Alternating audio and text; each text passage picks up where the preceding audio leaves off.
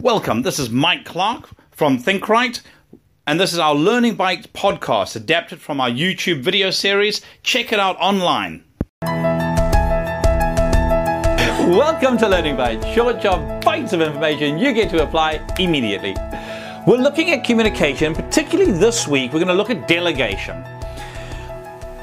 Communication involves the transference of a message or an instruction, some information to somebody else in the way that they understand it.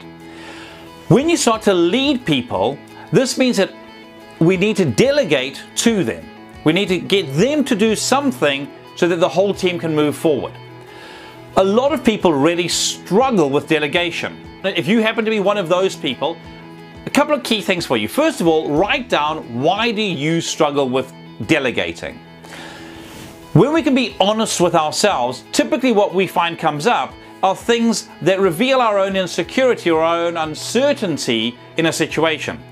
We say things like, it's just quicker if I do it myself, which by the way, it often is the first time and maybe even the second time, but by the time you get to the third or fourth, it would have been quicker to delegate it. So we say, it's quicker to do it myself. If you want it done right the first time, just do it yourself. We go, it takes longer to explain to somebody what to do than just doing it myself. I don't really trust that other person to do it properly.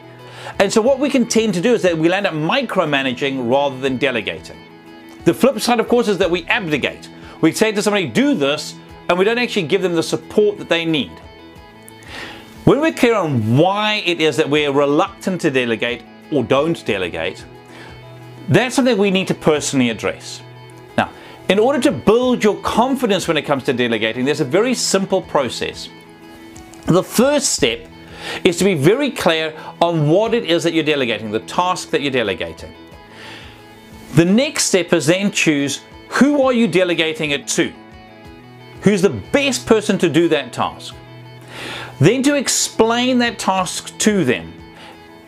Explaining what success looks like. What does complete look like? What does done look like? The more you trust somebody, the less check-ins you need along the way. But if it's the first time you're delegating to somebody or you're trying to build trust with somebody, what I recommend you do is that you explain where you are now to the person, where you ideally want to be, and the key milestone markers you've got along the way. Then get them to check in with you. So you might say to them, great, it's Monday morning, and on Tuesday I need you to be at this point.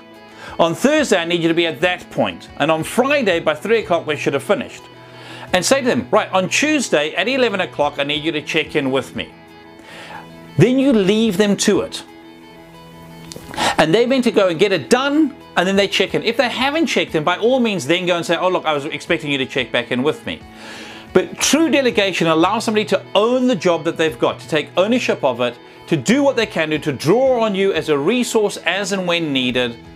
And when we learn to delegate so that we can trust people, and they feel trusted and empowered and they have the resources that they need, they're far more likely to follow through. Give it a go, see how you go with that, and here's to your success. If any of this resonated with you and you'd like some help with it, do feel free to get in touch.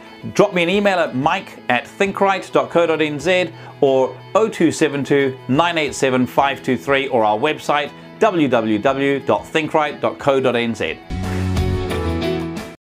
If you like this, please be sure to give it a rating on iTunes. It really helps us to make more videos. And leave a note and let us know what you think.